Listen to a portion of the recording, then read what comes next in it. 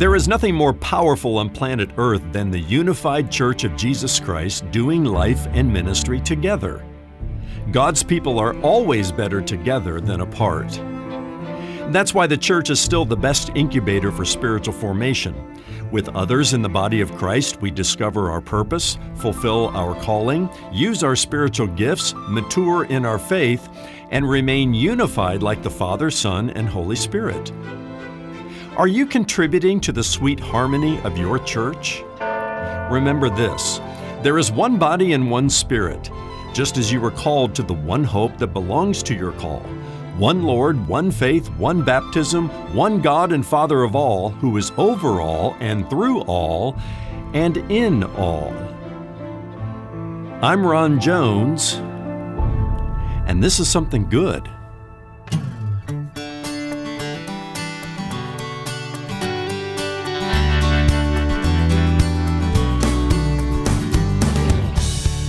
Returning to the basics of our Christian faith on today's Something Good with Dr. Ron Jones. Hello, I'm Brian Davis. Always a pleasure to have you with us. Well, the book of Ephesians can be neatly divided into two sections.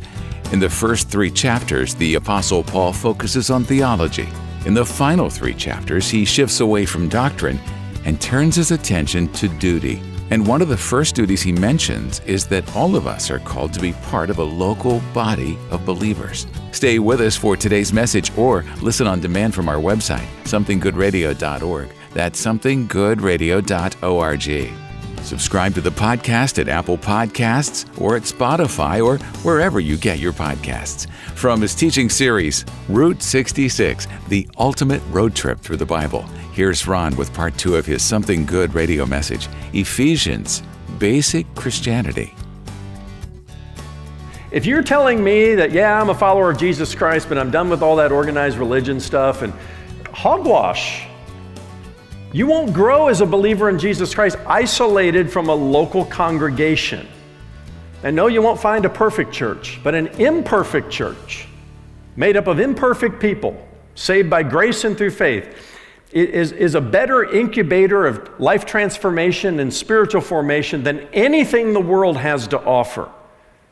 Get connected to a local church, a Bible-believing, Jesus-loving church, and not just on the periphery. Immerse yourself in it. Get plugged in. Use your spiritual gifts. Be a positive, unifying, contributing member of that church. And you will grow immensely in your relationship with God. There is nothing more powerful on planet Earth than the unified church of Jesus Christ doing life and ministry together. And I will add, nothing more enjoyable when it's working well. And when we're enjoying a season like this at Atlantic Shores Baptist Church, there's nothing more enjoyable than this, nothing more life-giving than being a part of the body of Christ. Now, Paul goes on to get practical by urging the Ephesians to speak the truth in love, chapter 4 and verse 15. He says, no longer should you walk as the Gentiles do, his reference to unbelievers, in the futility of their minds. After he tells us to put off the old self, he says, put on the new self. He gives a short course, just a verse or 2 on honesty, followed by anger management and the importance of doing honest work. And then he says, do not grieve the Holy Spirit of God. First of 2 times at least he's going to mention, this is the 3rd time he's mentioned the Holy Spirit. But this in the context of how we live out our duties and responsibilities. He says, don't grieve the Holy Spirit. Part of what grieves the Holy Spirit is dissension. And any other sin whereby we say no to the Holy Spirit and yes to the world, the flesh, and the devil, that grieves the Holy Spirit of God. And then Paul ends the chapter with some soothing words that make life together in the body of Christ just more enjoyable. He says in Ephesians chapter 4 and verse 32, are you ready for this? Doesn't get any more basic than this. Be kind to one another, tender-hearted, forgiving one another, even as God in Christ has forgiven you. Just basic Christianity. I call it basic marriage counseling as well. In fact, I use this verse when I preside over a wedding. I look at that joy-filled bride and groom and I say, be kind to one another. tender-hearted, forgiving one another, even as God in Christ has forgiven you. Take that verse and put it on a placard and put it somewhere in your home, maybe on your refrigerator. You may not need it today and on your honeymoon, but a month or 2 or 3 years from now, you're going to need it. Kindness goes a long way. Be kind to one another. Tender-hearted, not hard-hearted toward each other. Forgiving one another. I'm sorry, you're forgiven are 2 of the most important phrases to use in a marriage, and mean it, and then move on. And what's the standard by which we forgive? Even as God in Christ has forgiven you. Why do we forgive and move on? Because we're forgiven people. It's just that basic. The hard part is putting it into practice. And living this out in the body of Christ, be kind to one another. Tender-hearted, forgiving, you know the drill. Ephesians 4 and verse 32. Chapter 5, the theme is walking in love and light. You want to go for a walk? Well, the word walk appears 7 times in Paul's letter to the Ephesians. I remember growing up in a church where they would often ask you, how's your walk with Christ? Once you become a believer in Christ, we walk in Him. And there are many things that Paul says about our walk in Christ, each time suggesting that following Jesus is more than just a Sunday stroll through the park. Make no mistake about it, the Christian life, I would say, is a vigorous, purposeful, ambulatory movement toward a gospel and Jesus-centered life. Can I read that again while you write that down? The Christian life is a vigorous, purposeful, ambulatory movement toward a gospel and Jesus-centered life. How is your walk in Christ today? Well, let's review how Paul uses this phrase in this picture. In Ephesians chapter 2, he says, unbelievers, who you were once before you met Christ, unbelievers walk in step with the world, the devil, and the sinful passions of the flesh. That's just who we were before we met Christ. And sometimes how we walk, unfortunately, as believers, we walk more like unbelievers, in step with the world, the devil, and the sinful passions of the flesh. In chapter 2 and verse 10, though, he tells us that believers should walk in good works. And in chapter 4 and verse 10, or verse 1, we should walk worthy of the calling with which we have received. In chapter 4 and verse 17, do not walk like those who do not know God. Your walk in life should not look like an unbeliever's walk and experience. And then in chapter 5, Paul instructs the Ephesians and us to walk in love. Verse 2, to walk as children of light. In verse 9, finally he says in verse 15 and 16, look carefully then how you walk, not as unwise, but as wise, making the best use of the time because the days are evil. And then right on the heels of all that in chapter 5, Paul's instruction about walking wisely, he puts on the heels of that, he says, be filled with the Spirit. He tells us in chapter 1 that the Holy Spirit is our guarantee of our salvation. He seals us. Then in chapter 4, he tells us with a negative command, don't grieve the Holy Spirit. But then positively in chapter 5 and verse 19, he says, be filled with the Spirit. Remember, you got the Holy Spirit at the moment of salvation, but how you walk in submission to the Holy Spirit, day by day, moment by moment, will determine whether you walk the Christian life successfully at any given moment. So he says, be filled with the Holy Spirit. He says at the front end, don't be drunk with wine, which leads to debauchery, but be filled with the Holy Spirit. He says, just as too much wine will control you and cause you to act poorly, too much spirit, and there isn't a definition of too much spirit, but be drunk with the Holy Spirit, he's basically saying. Be controlled by the Spirit of God who lives inside of you. Now in chapter 5, beginning in verse 22 through the end of the chapter, now Paul begins to talk about how the gospel of our Lord Jesus Christ transforms our relationships. And he begins with the marriage relationship. And he instructs husbands and wives in the profound mystery, he calls it. The mystery called marriage, which refers, he says, to Christ and the church. This is the second mystery that Paul has revealed in his letter to the Ephesians. First was the mystery of Christ and his church. Now, the mystery of marriage. He says, you really haven't understood what marriage is all about. It's a picture that refers to Christ and the church. The church is the body of Christ, and the church is the bride of Christ, and Jesus is our bridegroom. What this means is that your marriage is not primarily about you and your happiness. God doesn't want us to live in miserable marriages, and He doesn't give us the eject button if we're just unhappy in our marriage.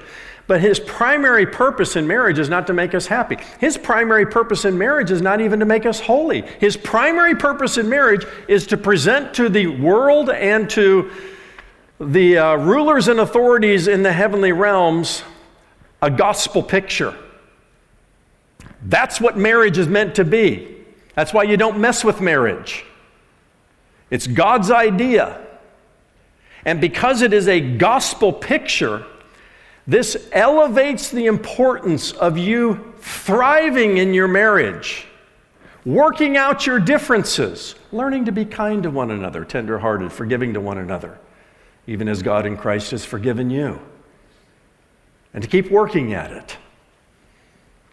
It's the necessity of you and your spouse following God's plan for marriage. Because with every broken marriage, there's so much at stake. It's a black eye to the gospel. This is a gospel picture. And if you're not ready to live up to the expectation of the gospel picture, then don't get married. Don't get married.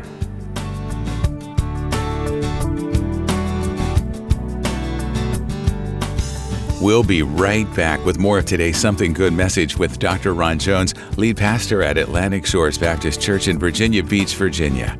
Something Good Radio is a 100% listener-supported ministry. We depend on your prayers and financial support to help Ron share the gospel of Jesus Christ through these radio and internet broadcasts. When you give this month, we want to say thank you with a brand new resource from the ministry of Dr. Ron Jones, an ebook that goes along with this current series titled Route 66, The Ultimate Road Trip Through the Bible. The seventh of 8 ebooks in the series is based on the Pauline epistles and is our gift to you for your gift to Something Good Radio. Give online at somethinggoodradio.org. That's somethinggoodradio.org. Or mail your gift to P.O. Box 6245, Virginia Beach, Virginia 23456. You can also call our offices at 757-276-1099. Now let's join Ron for the rest of today's Something Good Radio message, Ephesians, Basic Christianity. Jesus had some instruction about marriage in the Gospels, and the apostles, the disciples came back to him and said, well, this means that maybe we shouldn't get married? He said, well, okay, if you're not willing to live up to the expectations, then don't get married. But the expectations are a whole lot higher than any of us ever imagined as he unveils the mystery called marriage. You're on display. Your marriage is on display. Paul establishes the husband as the head of the wife, even as Christ is the head of the church, his body, and is himself a Savior. And he summarizes God's plan for a dream marriage in verse 33 by saying this, however, let each one of you love his wife as himself, and let the wife see that she respects her husband. That's called basic Christian marriage 101. Husband, love your wife. He says earlier, as Christ loved the church and gave himself for her. And wives, show a little respect to the guy. Respect him. Just go over and above in showing him respect. And Paul shows the ways to do that as well. Now, our new life in Christ transforms then more than just the marriage relationship. And in chapter 6, we've made it to chapter 6 now, Paul continues the conversation by instructing the relationships between parents and children. Parents, make sure you have a Christ-centered home, not a child-centered home. A Christ-centered home. And after a Christ-centered home, a parent-centered home. Most of the problems that I see and that I counsel, and that Catherine and I counsel, is because of child-centered homes. Read Ephesians chapter 6, verses 1 to 4. And then he addresses the relationships between slaves and masters. You know, he's not advocating slavery as an institution, but he's giving some instruction to those 2,000 years ago who were caught up in a system that they couldn't change. And in the meantime, here's a way to show respect, Christ-like respect to those who are in authority over you. Sometimes we take that instruction and apply it to employers and employees in our context. His whole point is this: the gospel of our Lord Jesus Christ, who you are in Christ, should transform your relationships. And you don't relate in marriage, in family, in the workplace, wherever it might be, like those who do not know Christ. Chapter 6, verse 10. We're almost done. Now Paul gives attention to the spiritual battles we face daily, again, in the heavenly realms. It's real interesting. Ephesians has like bookends, starting with our spiritual wealth in Christ in chapter 1, and in chapter 6, spiritual warfare.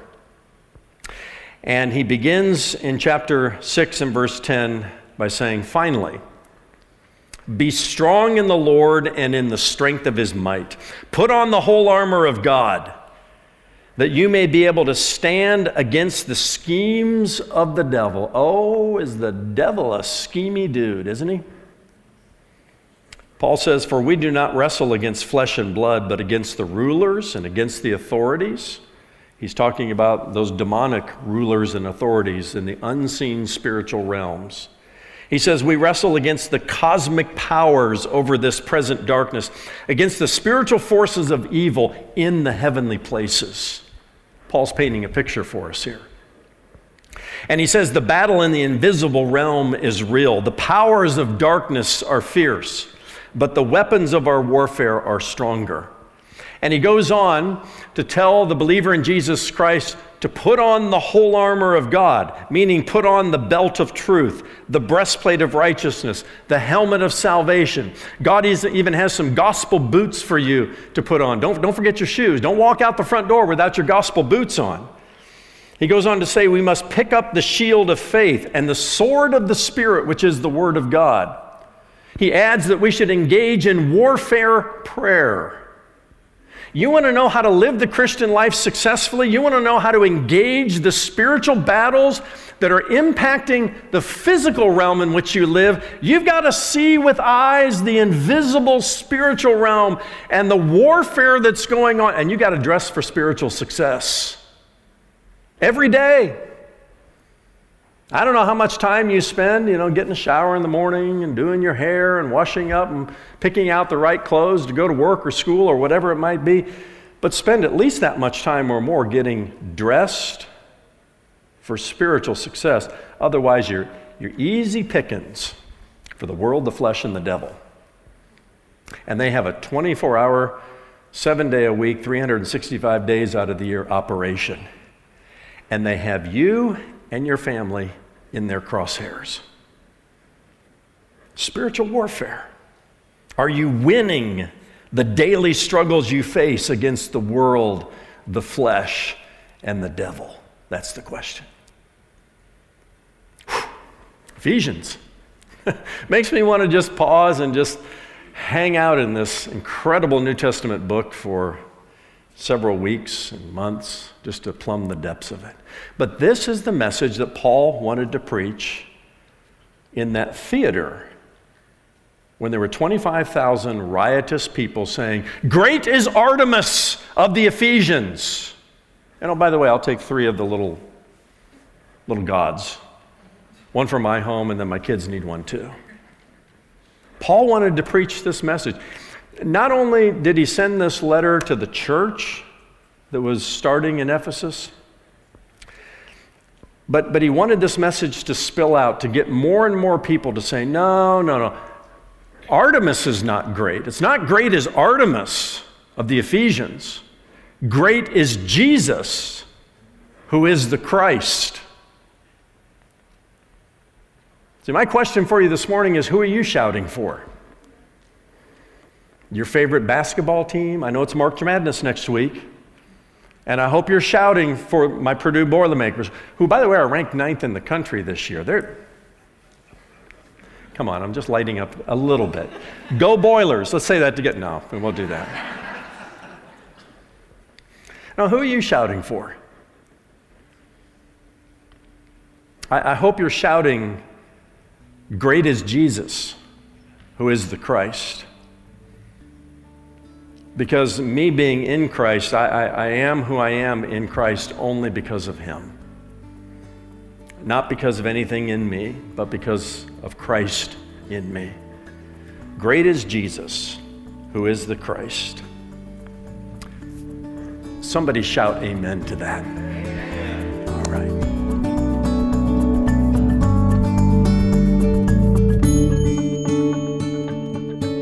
Thanks so much for joining us for today's Something Good radio message, Ephesians, Basic Christianity. And Dr. Ron Jones joins me now. Ron, there's so much great stuff in the book of Ephesians, both theologically and practically.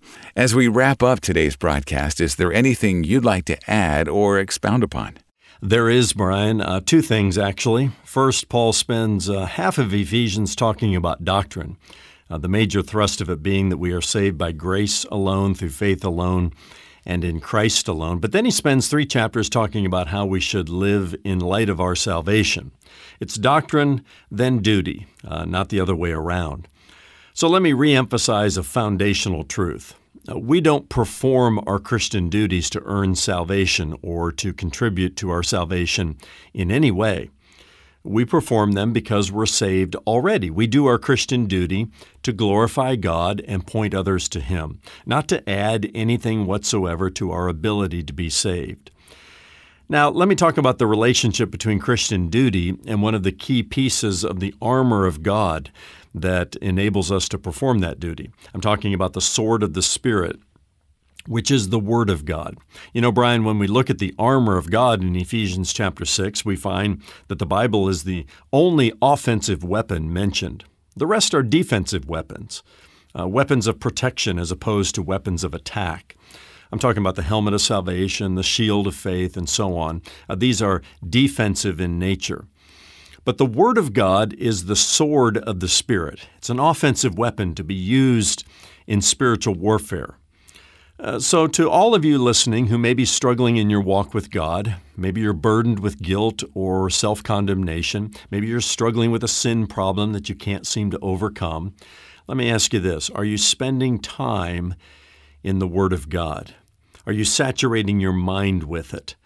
Think about it this way. If we went for any real length of time without eating, our bodies would suffer. And as it is in the physical realm, so it is in the spiritual realm. The Word of God is manna for our souls. It is the bread of life. And in order to not only wage war with the enemy, but to win it, consistent time in God's Word is absolutely paramount. Those who are spiritually starving will not have the strength to fight this battle. That's Dr. Ron Jones with some final thoughts from today's message, Ephesians, Basic Christianity. Ron, before we say so long for today, tell us what's happening tomorrow as you move ahead in your series, Route 66, the ultimate road trip through the Bible. Brian, our next stop on the ultimate road trip through the Bible is the book of Philippians, an epistle in which, the Apostle Paul challenges us to choose joy. Let me say that again. According to the Word of God, joy is a choice. Keep in mind that Philippians is one of 4 epistles that Paul wrote from prison, which is a dark and gloomy place, absent of anything to be joyful about. And yet the word rejoice, or some form of it, appears at least 7 times in the 4 chapters of Philippians. So for anyone who may be going through a season of deep discouragement or dismay, I want to help you understand over the next couple of days that you can choose your way out of it. And in recapturing your joy, you'll also recapture, the strength necessary to live the abundant, joyful, and victorious Christian life that Jesus wants to give to you. That's tomorrow when Dr. Ron Jones shares his message, Hebrews, the superiority of Jesus. Join us then for Something Good. For Ron and the entire team here at Something Good Radio, I'm Brian Davis. Thanks for listening.